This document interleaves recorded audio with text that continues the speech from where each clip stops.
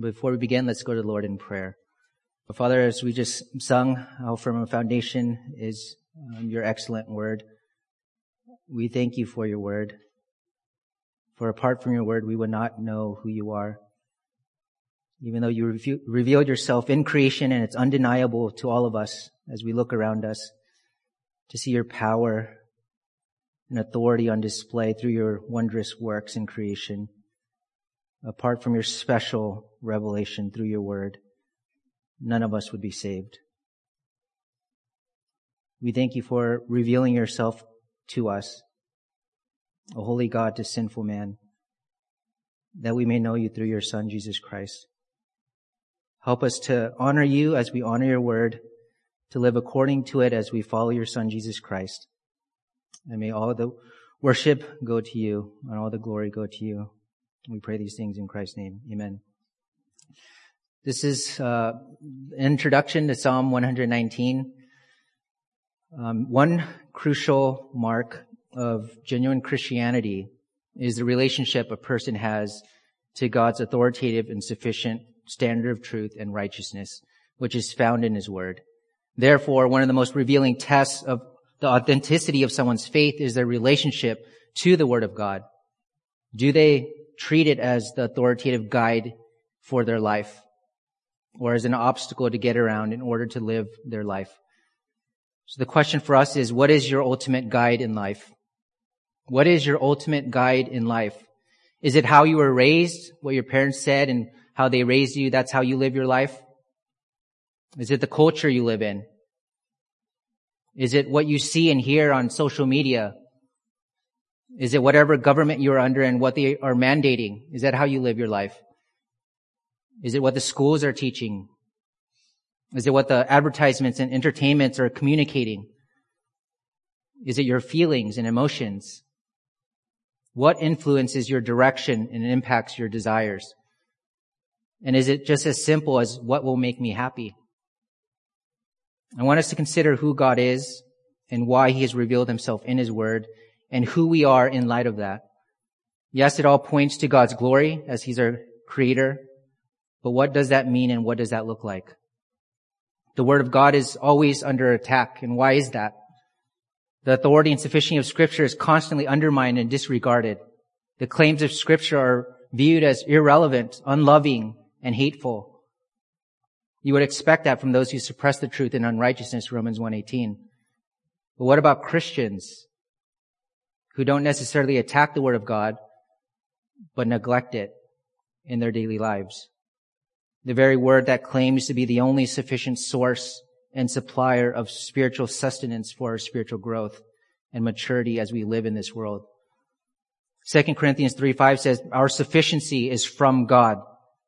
2 Corinthians 9:8 says, and God is able to make every grace abound to you, so that in everything at every time, having every sufficiency, you may have an abundance for every good deed. Our sufficiency is not from men, nor from human wisdom, nor from human resources. That means our capability for living life in God's plan and for God's glory is from Him. In other words, because we are Christians, we live in an environment in which the resources for life are divine. We live in a sphere which human wisdom cannot feed. The resources God gives to us come through the Spirit of God by the Word of God. When Jesus prayed for the sanctification of believers, He said this to His Father in John 17:17. Sanctify them by your truth, because your word is truth. Our lives depend upon the God of the Word and the Word of God. God dispenses His wisdom to us by His Spirit, revealing His teaching in the Word of God. And so all that pertains to life and godliness for a believer is bound up in the Scriptures. Spiritual growth, spiritual maturity, spiritual strength, moving towards Christ-likeness is all tied to the work of the Spirit through the Word of God. When it comes to matters of spiritual life, all we need to know is revealed in the Word of the living God and ministered to us by the Spirit through that Word. We are not lacking anything. So where does a believer go to find joy, to find relief, to find happiness and deliverance from sorrow, anxiety, fear, and depression? Well, the testimony of the psalmist is that it's the word of God that rejoices the heart. In Psalm 19 verse 7 says, the law of Yahweh is perfect. The word perfect not only implies and refers to the purity of Scripture, the trustworthiness of Scripture, but also the sufficiency of Scripture. The law of Yahweh is perfect, meaning it lacks nothing. There's nothing you need to live your Christian life that you cannot find in the Bible. Everything that is needed to know the revealed will of God and to do the work of God is contained in God's Word. This doesn't mean that the Bible is going to tell you exactly who to marry, but what kind of guy or girl you should marry. It doesn't tell you where to live or what job to take, but it gives you principles and guidelines and commandments to live wisely and discerningly and how to honor and please the Lord in every area of life. What we need in a sin-cursed and shaky world is a sure foundation. And that sure foundation is a revelation of God given to us in His Word. We must have confidence in the Word of God and what it does. And therefore, we must immerse and saturate ourselves in the Word of God to know His will and to live as He has intended for us to live. That will lead to true blessedness. That will lead to true blessedness. And what does this have to do with the Psalms? God has given us the Psalms to form our hearts. God has given us the Psalms to form our hearts, which in turn lead us on the path of true blessedness. In Psalm 119, the Word of God is exalted so that we would be those who commit our lives to the Word and are blessed. We will consider this in two parts.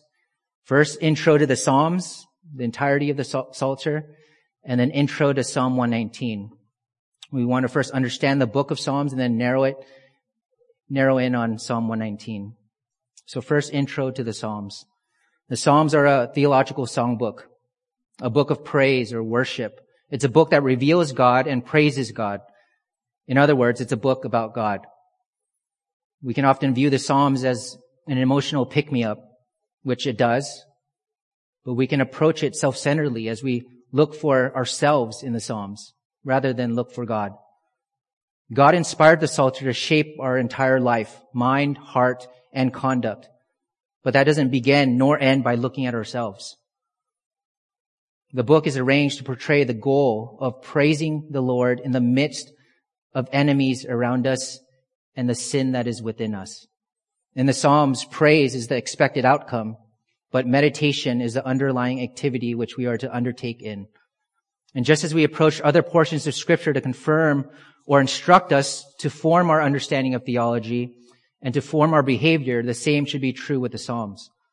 Paul said in Romans 15 verse 4, "For whatever was written in earlier times was written for our instruction." And then he quotes from Deuteronomy 15:10 from the law, then Isaiah 15:12 from the prophets, then Psalm 15:9 and 11 from the Psalms. God gave us the Psalms to form us, to instruct us. Typically, we tend to use prayer and song, which is the book of Psalms. It's a book of prayers and song. We tend to use prayer and song to express what is already in our hearts.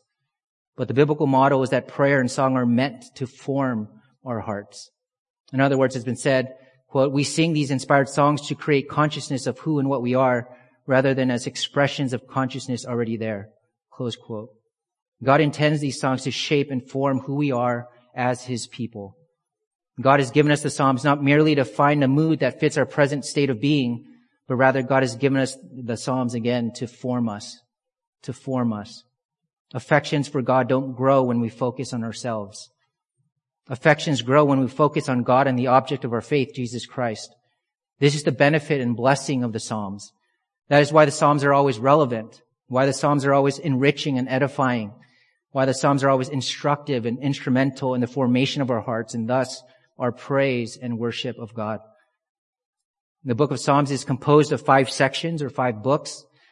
Psalms 1 through 41 is book 1. Book 2 is Psalm 42 to 72. Book 3 is 73 to 89. Book 4 is 90 to 106. And book 5 is 107 to 150. And each of these sections ends with praise. Psalm 41 verse 13. "Blessed be Yahweh, the God of Israel, from everlasting to everlasting. Amen and amen."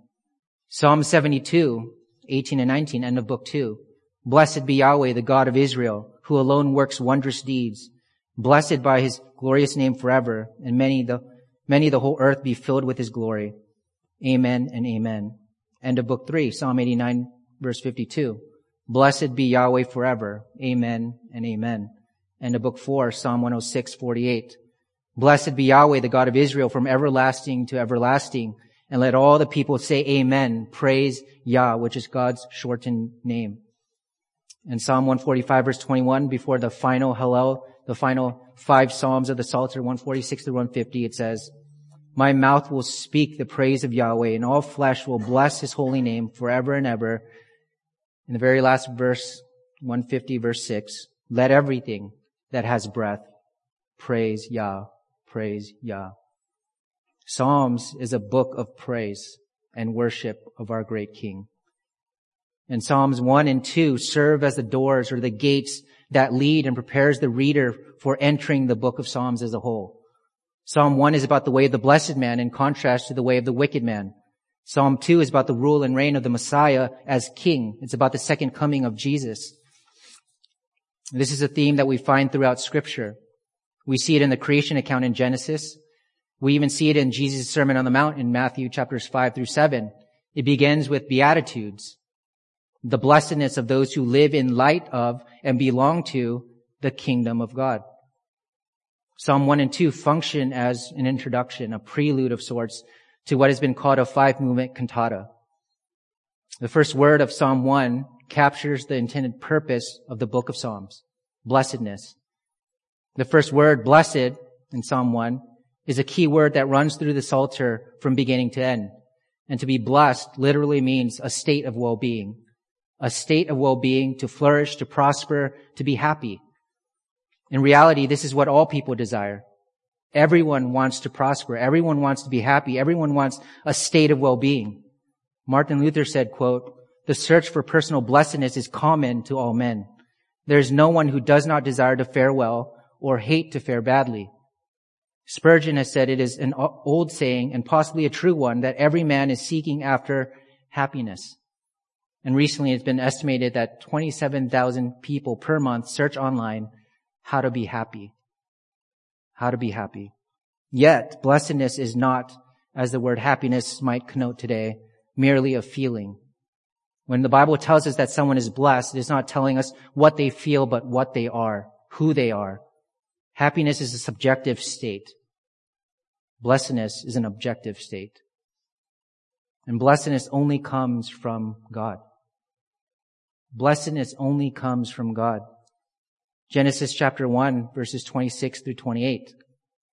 Then God said, let us make man in our image, according to our likeness, so that they will have dominion over the fish of the sea and over the birds of the sky and over the cattle and over all the earth and every creeping thing that creeps on the earth. And God created man in his own image. In the image of God, he created him. Male and female, he created them. God blessed them and said to them, be fruitful and multiply and fill the earth and subdue it and have dominion over the fish of the sea and over the birds of the sky and over every living thing that creeps on the earth. Genesis 1:28 says, God blessed them. God blessed them. God as creator gave to mankind whom he created all of creation for them to enjoy and to have dominion over as his vice-regents, as a blessing to them. But he commands them in Genesis 2 verse 17, but from the tree of the knowledge of good and evil you shall not eat from it, for in the day that you eat from it you will surely die. In other words, God promises blessing to mankind under his rule. Therefore, blessing comes, as the Psalms portray, only for those who submit to God as king. And that is what we see in the first 2 Psalms as well. To be blessed is to realize God's initial intent for mankind to flourish in submission to him and to have dominion over the rest of creation as his representatives. But the reality of sin prevents man from ruling as God intended in his blessing of Genesis 1:28. Therefore, in Genesis 3:15, God promises to one day raise up a seed of the woman who will exercise that dominion that Adam failed to accomplish, so that through him we would experience the fullness of the kind of blessing God promised for mankind. Both of these passages, Genesis 1:28 and Genesis 3:15, and their underlying promises of blessing by exercising dominion through the seed of the woman are key in understanding the progression of thought through the Psalms and ultimately the nature of true blessedness. And so the introductory psalm helps us to understand how to attain this blessedness. Psalm 1 verse 1. How blessed is the man who does not walk in the counsel of the wicked, nor stand in the way of sinners, nor sit in the seat of scoffers. But his delight is in the law of Yahweh, and in his law he meditates day and night. The psalm is going to tell us the way to blessedness, the way to a state of well-being. And Psalm 1 introduces the fact that the entire Psalter is designed to unfold the only way to true blessedness. We live in a fallen, sin-cursed world, and we ourselves are sinful. The wicked are everywhere, and it seems like they're prospering. The book of Psalms is structured to portray that, because it is an unavoidable reality for those desiring to pursue the kind of true blessedness that God promised. And so we should not be surprised when wicked people do wicked things around us. This focus in the Psalms in speaking about the ungodly is intentional and deliberate. And so we can't be naive in thinking that if we choose the righteous path, then everything will be without trouble or without adversity. The Psalms are for us to know how to be blessed in the midst of wickedness and difficulty. God doesn't want us to escape from reality or to ignore it. He wants us to be blessed through that reality.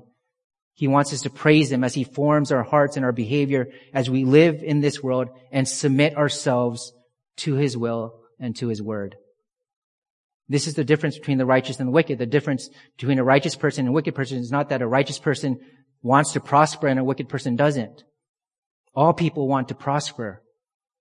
The Psalms use this language to describe anyone who does not submit to God and live like God is in control. The very nature of wickedness and the very nature of wicked counsel is that the wicked conceive of blessedness and prosperity as a life apart from any acknowledgement, submission, or obedience to God. They disregard God. They don't need God at all. C.S. Lewis has rightly stated, when we want to be something other than the thing God wants us to be, we must be wanting what in fact will not make us happy. In Psalm 2 verse 12, the ending of these introductory psalms ends with, how blessed are all who take refuge in Him. How blessed are all who take refuge in Him. And here is the fundamental truth that you will find over and over in the book of Psalms. Take refuge in Him because He is the source of true blessedness and the one that will provide safety and comfort and protection and deliverance in the midst of a fallen world. And there are different types of Psalms as well that we find in the Psalter, one of which are called Torah Psalms. Psalm 1, Psalm 19, and Psalm 119 are called Torah Psalms.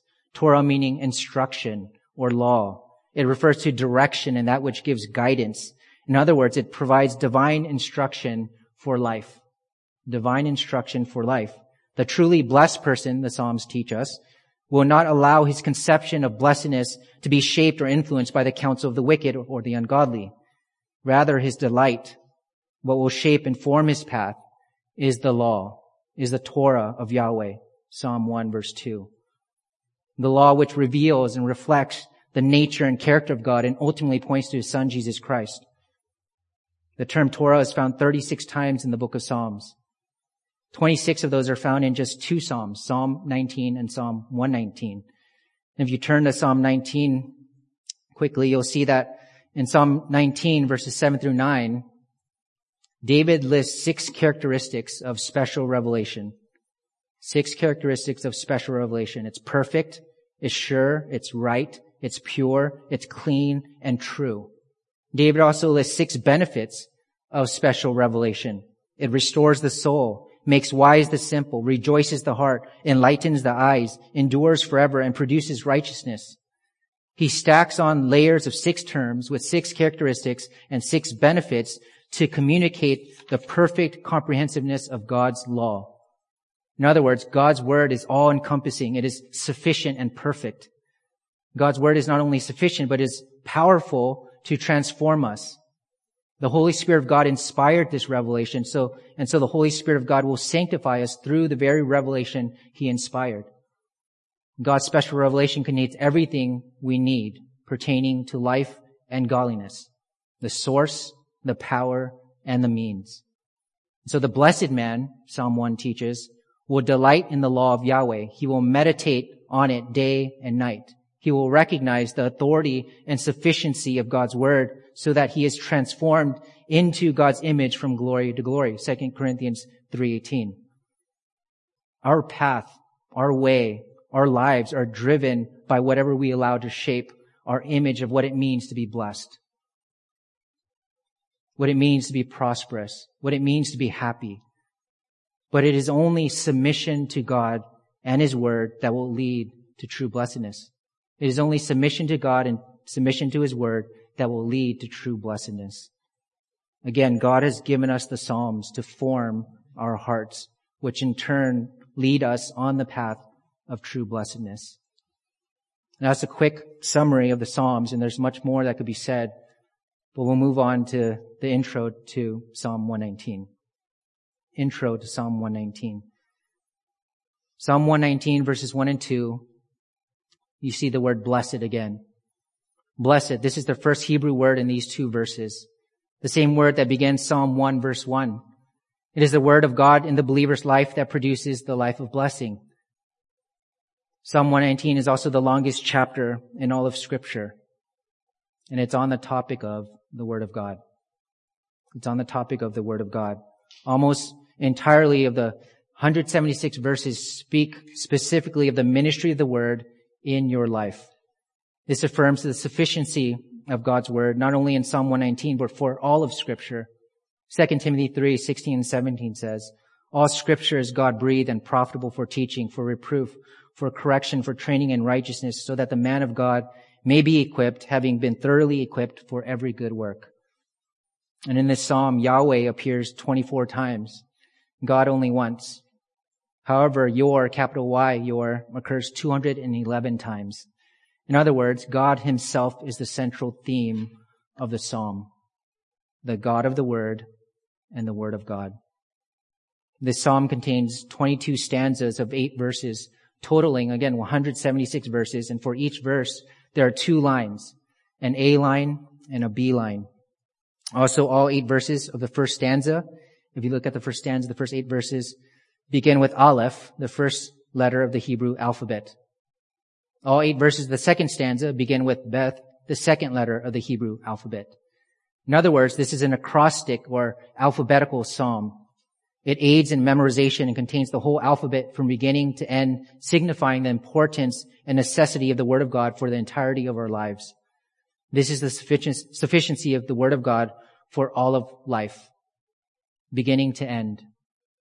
Just as the sufficiency of the Word of God for all of life from beginning to end is found in Genesis to Revelation, and from creation to new creation of the new heaven and new earth. What we will learn from these 22 stanzas are 22 tragedies or 22 dangers that result from neglecting God's word. What we'll see in the next 22 weeks are 22 tragedies or dangers that result from neglecting God's word. Or on the flip side of that, 22 blessings, 22 promises that come to those who commit and devote their lives to the word of God. And I'll give a quick summary of each stanza. And so follow along in your Bibles. Verse 1, the first stanza, verse 1. How blessed are those whose way is blameless, who walk in the law of Yahweh. If you neglect the word of God, you are casting aside blessing in your life. It says, how blessed are those whose way is blameless, who walk, who live their lives according to the law of Yahweh. If you neglect the word of God, you're casting aside blessing in your life. Second stanza, verses 9 through 11. How can a young man keep his way pure? By keeping it according to your word. With all my heart I have sought you. Do not let me stray from your commandments. Your word I have treasured in my heart that I may not sin against you. If you neglect the word of God, you're casting aside purity. If you neglect the word of God, you're casting aside purity in your life. Third stanza, verse 23 and 24. Even though princes sit and talk against me, your slave muses on your statutes. Your testimonies also are my delight. They are my counselors. If you neglect the word of God, you are casting aside wisdom. If you neglect the word of God, you're casting aside wisdom. Fourth stanza, verse 25 and 28. My soul clings to the dust. Revive me according to your word. Verse 28. My soul weeps because of grief. Raise me up according to your word. If you neglect the word of God, you're casting aside strength. A strength that only God can provide. Fifth stanza, verse 34 and 35. Cause me to understand that I may observe your law and keep it with all my heart.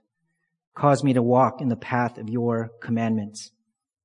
If you neglect the word of God, you're casting aside joy. If you neglect the word of God, you are casting aside joy.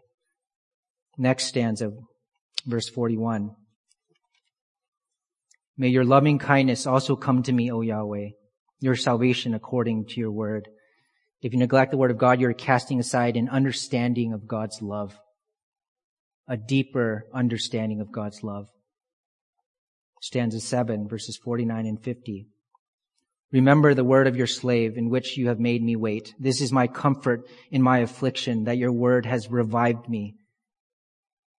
If you neglect the word of God, you're casting aside hope. If you neglect the word of God, you're casting aside hope that only comes from God.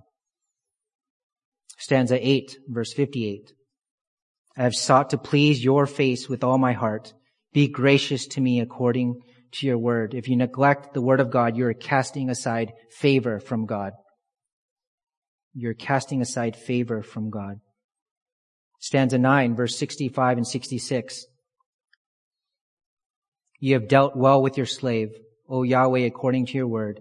Teach me good discernment and knowledge, for I believe in your commandments.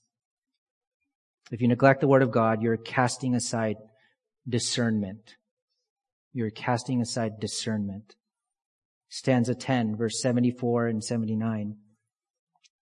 May those who fear you see me and be glad, because I wait for your word. May those who fear you turn to me, and those who know your testimonies. If you neglect the word of God, you're casting aside influence for the kingdom of God. You're casting aside influence for the kingdom of God.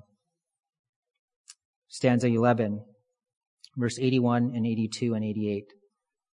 My soul fails with longing for your salvation. I wait for your word. My eyes fail with longing for your word, saying, when will you comfort me?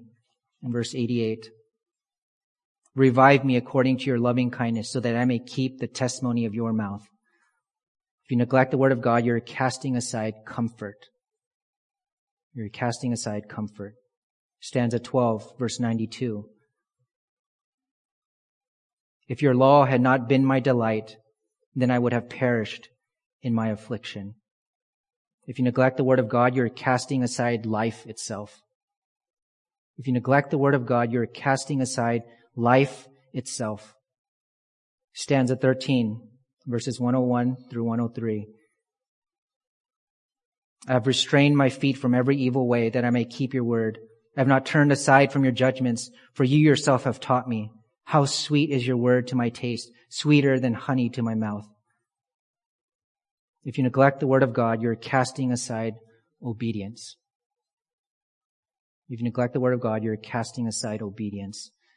Stanza 14, verse 105 and 110. Your word is a lamp to my feet and a light to my path. The wicked have laid a snare for me, yet I have not wandered from your precepts. If you neglect the word of God, you're casting aside illumination. You're walking in the dark. 15th stanza, verse 120. My flesh quakes for dread of you, and I'm afraid of your judgments. If you neglect the word of God, you're casting aside the fear of God. The fear of God. Stanza 16, verse 128. Therefore I deem all your precepts concerning everything to be right. I hate every false way. If you neglect the word of God, you're casting aside truth. You're casting aside truth. Stanza 17, verse 133. Establish my steps in your word, and do not let any wickedness overpower me. If you neglect the word of God, you are casting aside conviction. Conviction. Stanza 18, verses 139 and 140. My zeal has consumed me because my adversaries have forgotten your words. Your word is exceedingly refined, therefore your slave loves it. If you neglect the word of God, you're casting aside passion and zeal. Stanza 19, verses 147 and 148 and 151. I eagerly greet the dawn and cry for help. I wait for your words. My eyes eagerly greet the night watches that I may muse on your word. Near are you, O Yahweh, and all your commandments are truth. If you neglect the word of God, you're casting aside intimacy with God. If you neglect the word of God, you're casting aside intimacy with God. Stanza 20, verse 155. Salvation is far from the wicked, for they do not seek your statutes. If you neglect the word of God, you're casting aside salvation, referring to progressive sanctification. Stanza 21, verse 162 and 164. I rejoice at your word as one who finds much spoil. And 164, 7 times a day I praise you because of your righteous judgments. If you neglect the word of God, you're casting aside praise. If you neglect the word of God, you're casting aside praise and worship. And the last stanza, stanza 22, verses 170, 173, and 176. Let my supplication come before you. Deliver me according to your word. Let your hand be ready to help me, for I've chosen your precepts. I've wandered off like a lost sheep, searched for your slave, for I've forgotten your commandments. If you neglect the word of God, you're casting aside answers to prayer. If you neglect the word of God, you're casting aside answers to your prayers. And for all of these, you can look at the flip side as well. The more positive side, you can say, 22 blessings or promises that come to those who commit and devote their lives to the word of God. If you commit and devote yourself to the word of God, these are the blessings and promises that come to you through the word of God, from God, the source of those blessings. Blessing in your life, purity, wisdom, strength, joy, a deeper understanding of God's love, hope, favor, discernment, influence for the kingdom of God, comfort, life, obedience, illumination, the fear of God, truth, conviction, passion, intimacy with God, sanctification, praise and worship, answers to prayer. Don't you want to live a life devoted to God and His Word? It's the only path to true blessedness, and He has given it to us, His people. Do not neglect it. And all of these things, again, only God can provide. You don't need to look anywhere else. You don't need to listen to the news or social media. Go to God. Go to His divine revelation. He is the source and supplier. And He does so through His living and active, all-powerful, all-sufficient Word as we avail ourselves and place ourselves in the blessed path of obedience to His holy Word. John MacArthur said, quote, "The clear word of Scripture is that your sanctification is directly related to your pursuit of the knowledge of Christ in all His glory." Close quote. And the psalmist often speaks of several responses that he had toward God and His Word. This Word that forms our hearts as we pray them, as we sing them, as we delight in them, as we meditate upon them. We see 5 responses that the psalmist has, as we'll see throughout our study. The first one is delight. He delights in the law of Yahweh. He meditates upon it day and night, all the time. He thinks about God's Word and how to honor God through his obedience to Him. You also see love, a response of love. When you look to God in His Word, that grows your affections for God. And so it produces greater love for Him. You also see obedience, which is tied to love. How do we love God? We obey God. That's how we worship Him. We also see meditation. He meditates day and night. He dwells upon the Word. He talks to himself about the Word of God, which is what meditates means. It means to murmur to oneself, to talk to oneself Not because you're crazy, because you're reminding your heart and soul of the encouragements and comfort that are found in the Word of God. God is good. God is faithful. He is with me. He is great. Talk to yourself about God. That's meditation. But you can only do that if the Word of God has been poured into your heart as you meditate upon it. Another response we see from the psalmist, or that we will see constantly throughout Psalm 119, is rejoicing. Rejoicing. Happiness, blessedness, rejoicing. So the Word of God is life-giving. It's life-transforming. It's life-encouraging. And it provides life-lasting blessing and benefit. So we are to live according to God's authoritative and sufficient Word. The Word of God is the primary means of grace for perseverance and spiritual growth to live a blessed life. 1 Peter 2:2. Like newborn babies, long for the pure milk of the Word. And I've been constantly reminded of this lately because of Luke.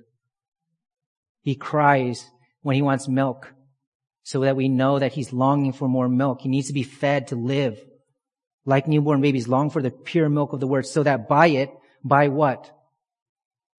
By the pure milk of the Word, you may grow in respect to salvation, to sanctification. In John 17:17 again, the people of God are sanctified by the Word of God. If you're a Christian, you depend upon the Word of God. And therefore, God's Word requires that everyone be a theologian. God's Word requires that everyone be a theologian. Theology is two words put together. Theos, which is God, and logia, which is word. It means words about God. Theology is a study of God's Word. We are to give ourselves to the study of God's Word as God's people. Meditate upon it. Dwell on it. Renew our minds by it. Acquire it. Keep it. Treasure it. Delight in it. Observe it. Learn it. How does this relate to our daily Bible reading? How much we look to God's Word for counsel rather than the counsel of the wicked around us. Are you reading your Bibles? We are to be doctrinally informed, theologically minded Christians. But we have to keep in mind that it's not our Bible reading plan that will sanctify us. It's the Holy Spirit who does that. Make sure your heart is right. And the Psalms will help us form our hearts that will lead to greater affections and praise and worship of God. But your discipline of reading the Bible places you in the path of direct blessing. So even if you don't feel like it, start reading it slowly, little bits at a time, praying to God for His Spirit to change your heart, to love His law, to delight in it, to rejoice in it, to keep it, to observe it. So how do you view God and how do you view His Word? Is it something that you view as necessary or just optional? Only for the pastors and teachers, or you're going to teach a Sunday school lesson, then you need the Word.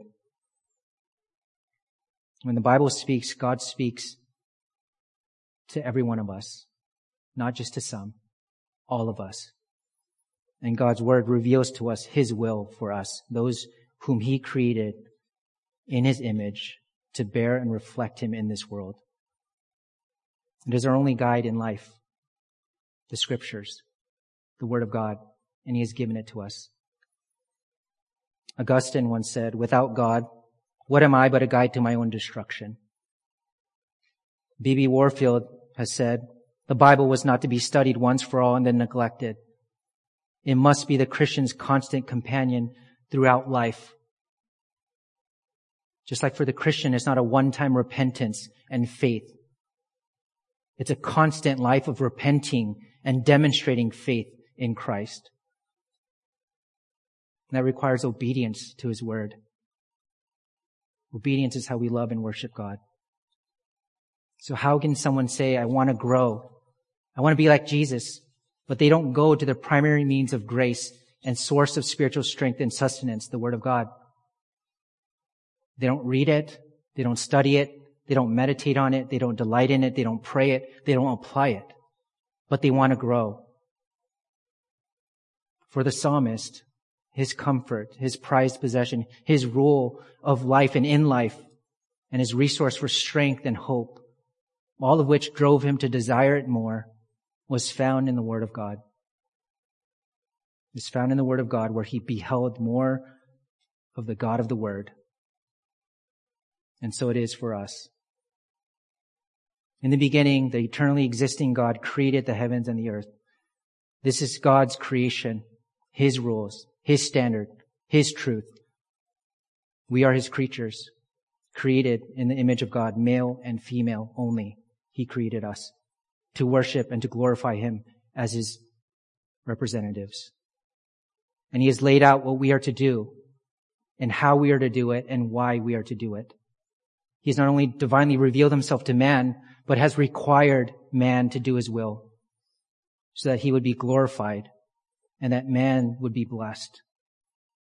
And the path that leads to blessing is only found in the Word, the incarnate Word, Jesus Christ, and the Word of God, the inspired Word of God, the Bible. It is the Word of God that reveals God to us. It is the Word of God that tells us how everything began and where everything is headed. It is the Word of God that rightly informs us about everything in life, down to our hearts. It tells us who we are and why we are here. It tells us why things are the way they are. It tells us why there's suffering, why there's evil, why there's death. It tells us why we need to be saved. It tells us the only person who can save us. It also tells us how to truly live life with lasting joy, lasting peace, lasting comfort, lasting encouragement, and eternal hope. Jesus says in John 14:6, I am the way, the truth, and the life. No one comes to the Father but through me. He says in Matthew 11:28-30, come to me, all who are weary and heavy laden, and I will give you rest. Take my yoke upon you and learn from me, for I am gentle and humble in heart, and you will find rest for your souls. For my yoke is easy and my burden is light. And he says in John 16:33, in me you may have peace. The only way to true blessedness is through Jesus Christ and obedience to the Word of God. The only way to true blessedness is through Jesus Christ and obedience to His Word. This is what your sovereign Creator God has said. Is Jesus Christ your Lord? Do you live according to the Word of God? In the weeks to come, we'll study and meditate on the tragedies, dangers that result from neglecting God's Word in our life.